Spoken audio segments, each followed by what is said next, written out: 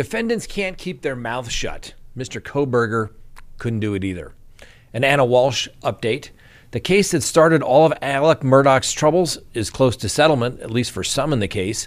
The Delphi suspect is back in court this week, what to expect. And don't take things that don't belong to you. Bad things can happen to you. Let me present Exhibit A. And then finally, our dumb criminal of the day. Let's talk about it.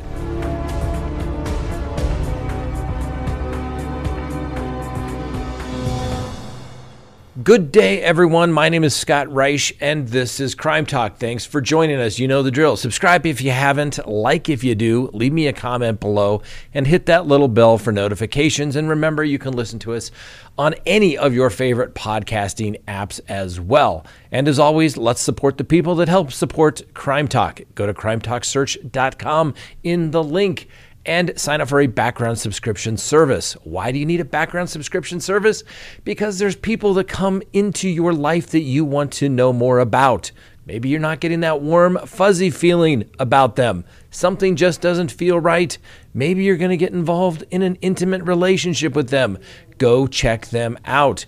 When you sign up for that background subscription service, you can do as many searches as you desire, and you can cancel that subscription at any time. That report is going to give you information about one's criminal history, whether they're on one of those public registries, if you know what I mean.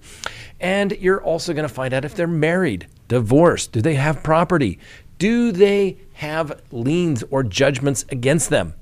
Things you probably want to know. Anyway, go to crimetalksearch.com, sign up. You'll be happy that you did. All right, let's roll straight into the docket today. Let's go ahead and open the record for January 11th, 2023. And the first item on the docket is Bryan Kohberger. How many times have I said it here, ladies and gentlemen?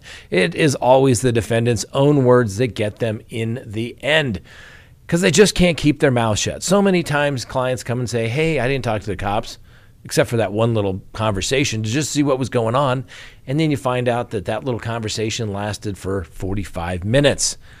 And usually the client screws themselves. Any defense attorney will tell you, shut your mouth. Don't say a word, not anything, nothing, nada, zilch. Well, Mr. Bryan Kohberger apparently is, he's not the exception to the rule in any way. Apparently, he was talking to the police on his little flight back on the plane that took him from Pennsylvania to Idaho. And he reportedly told the cops, it's really sad what happened to those victims. Spontaneous statement, perhaps? Was it made during interrogation? He's clearly in custody. Did they elicit him? Sounds like a motion to suppress indeed. But we'll have to see. If it was a spontaneous statement, it's an admission by a party opponent and it comes in. Why would he feel sad about the victims? Unless he did something to them, right? Or maybe it's just an innocent comment and nothing to worry about. Anyway, the point is he couldn't keep his mouth shut. It's inevitable. Well, he apparently made this comment, as I said, as he's being extradited back to Idaho. And according to the police, he didn't speak directly about the student murders, but he did comment on their tragic fates. Apparently, he did say it's really sad what happened to them, but nothing more. He apparently was talking to himself during the trip as well. At one point, he was apparently saying something to the effect of, I'm fine. This is okay. Who knows? Maybe he doesn't like flying, perhaps. Or he's going back to face charges for homicides.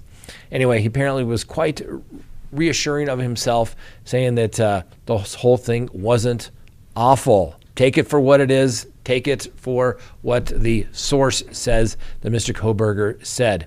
Now, obviously, for those who aren't familiar with this case, investigators have tied Mr. Kohberger to the killing through his cell phone data, car make and model, and DNA found on a knife sheath allegedly left at the scene.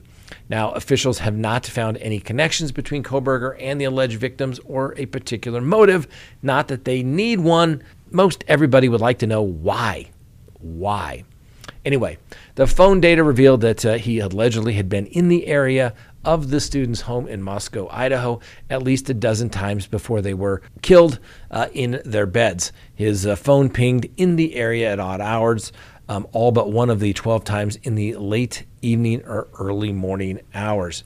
We'll continue to follow that, definitely. And, he does have that setting that's scheduled for tomorrow. Next on the docket, an update on Anna Walsh. Well, apparently the husband of the missing mother of three, Anna Walsh, apparently was a long-term patient at a psychiatric center and apparently has been diagnosed as being a sociopath. Interesting indeed. The husband of the missing mother of three, Anna Walsh, was a long-term patient at a psychiatric center and apparently has been diagnosed as a sociopath.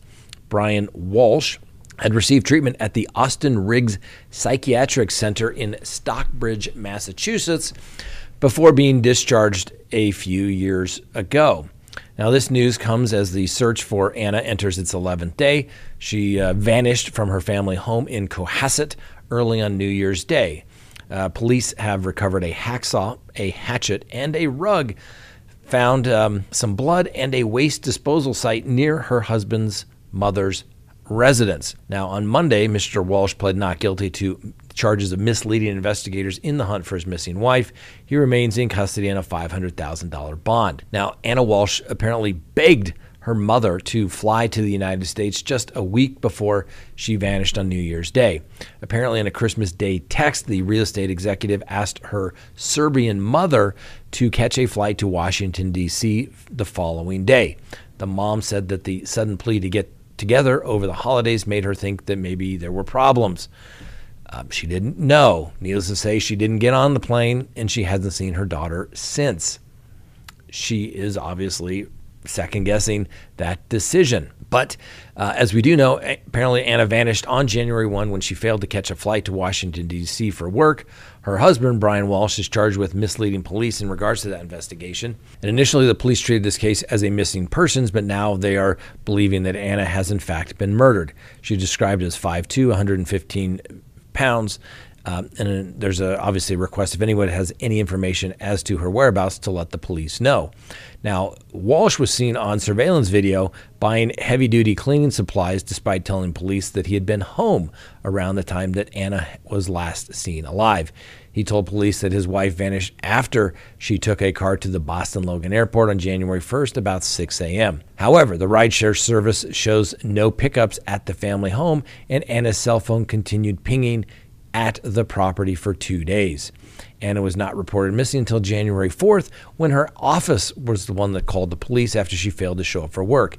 Since then, police have been combing the seaside town of Cohasset for any signs of Anna. Now, authorities say that Mr. Walsh gave cops misleading statements about his and his wife's actions around the time of his disappearance, buying himself ample time to clean up the possible crime scene. Now, prosecutors stated in court on Monday these various statements caused a delay in the investigation to the point that during the time frame when he didn't report his wife missing and gave various statements that allowed him time to either clean up the evidence, dispose of evidence, or cause a delay. Clearly, the police believe he is the person of interest. Now, investigators did impound 2 trash trailers in their search thus far, and a business owner said that they were last emptied just before New Year's. Now, Mr. Walsh was photographed leaving a Cohasset police station on Monday morning with a big smirk on his face. He had been arrested on Sunday evening as detectives continued to search for his missing wife. She's not used her credit cards or phone since her disappearance and obviously hasn't shown up for work. Prosecutors also said that Mr. Walsh gave statements, including that he didn't leave the house during the time period, which obviously hindered their investigation. When the police did search the home, they discovered the blood on a knife in the basement. And when they did a computer search of Mr. Walsh's computer, how to dispose of a 115-pound woman. As I noted, Anna was 115 pounds. And not to mention, he was at that Home Depot buying all those cleaning supplies when he shouldn't have been out because he's on house arrest. So he's going to go back to jail. Anyway, I just don't get it, ladies and gentlemen. If you don't like your spouse, get a divorce. You don't have to kill him. Just saying. Next on the docket, Alex Murdaugh. The case that started all of Alex Murdaugh troubles? Well, guess what? Some people are settling in the case. A settlement agreement was submitted to the court to consider the other day in the wrongful death lawsuit filed by the family of Mallory Beach. Now, the wrongful death case stems from the February 24th, 2019 boat crash, which killed Miss Mallory Beach, who was only 19 years old and from Hampton, South Carolina. The lawsuit can obviously be viewed as some sort of impetus to the collapse of the once powerful Murdaugh family there in the Low Country, since they had basically been the prosecutors since the early 1900s in that area. The Beach family sued a host of defendants, including the Murdaughs, as well as the store that sold the alcohol to Paul Murdaugh and Buster Murdaugh, who let Paul use his ID in the case. They've also sued the estate of Maggie Murdaugh so that they can get these matters resolved. So the settlement agreement was, in fact, submitted Tuesday, and it includes the estate of Maggie Murdaugh and her surviving son Buster, as well as the court-appointed receiver handling the assets for Alex Murdaugh.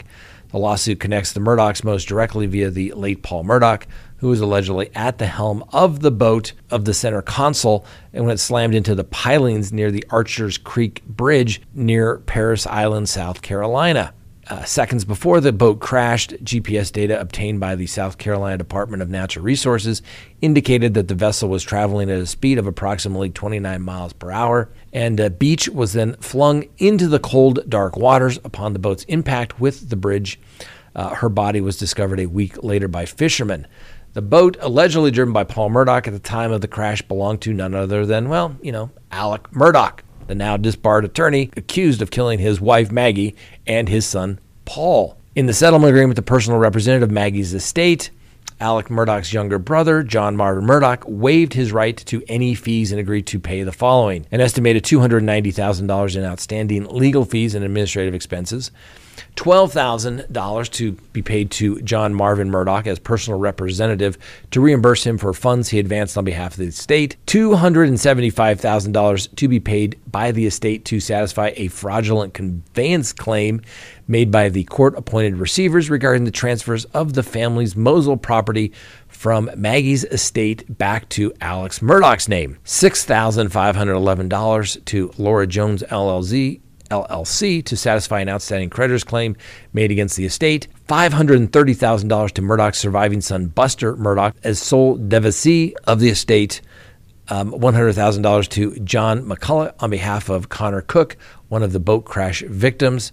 The remaining balance of the estate, an undisclosed sum, will be transferred to the attorneys for Miss Beach, as well as that will be paid to others that were in the boat crash at the time of the accident. In addition to settling the lawsuit, the agreement resolves any creditors' claims made against Maggie Murdaugh's estate. It is contingent upon a loan from Palmetto State Bank being resolved, released, and satisfied for a payment of no more than $25,000 by the personal representative of the estate. The agreement includes the claims Palmetto State Bank filed against Maggie Murdaugh's estate for mortgages on Moselle and the home she co-owned with Alex in Edisto Beach, South Carolina. The probate court disallowed the claims against Maggie's estate for the Moselle property and the Edisto property sold in June of 2022. Now, if approved, the agreement would be releasing the estate of Maggie Murdaugh as well as Buster from the boat litigation.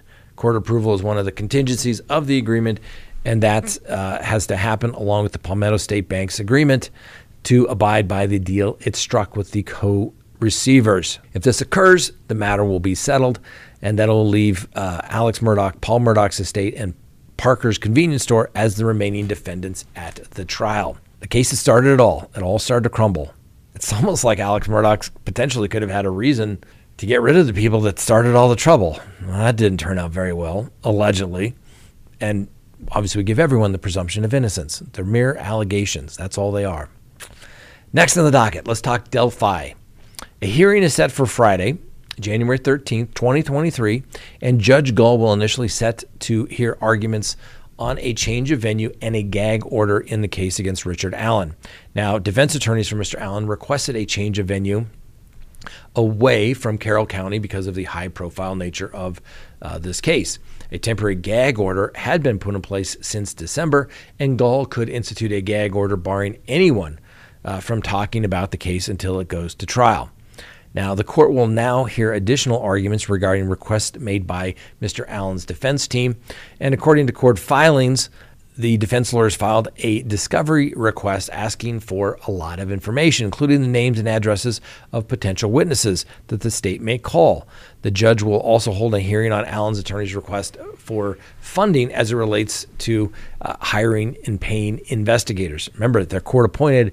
The court holds the purse strings on this particular matter. So they will, court has to approve that. And requesting the names of the witnesses, that is perfunctory. Most states require it to be produced at the time of filing of charges, but it's you file those type of motions just to make sure you ask for it and they turn it over.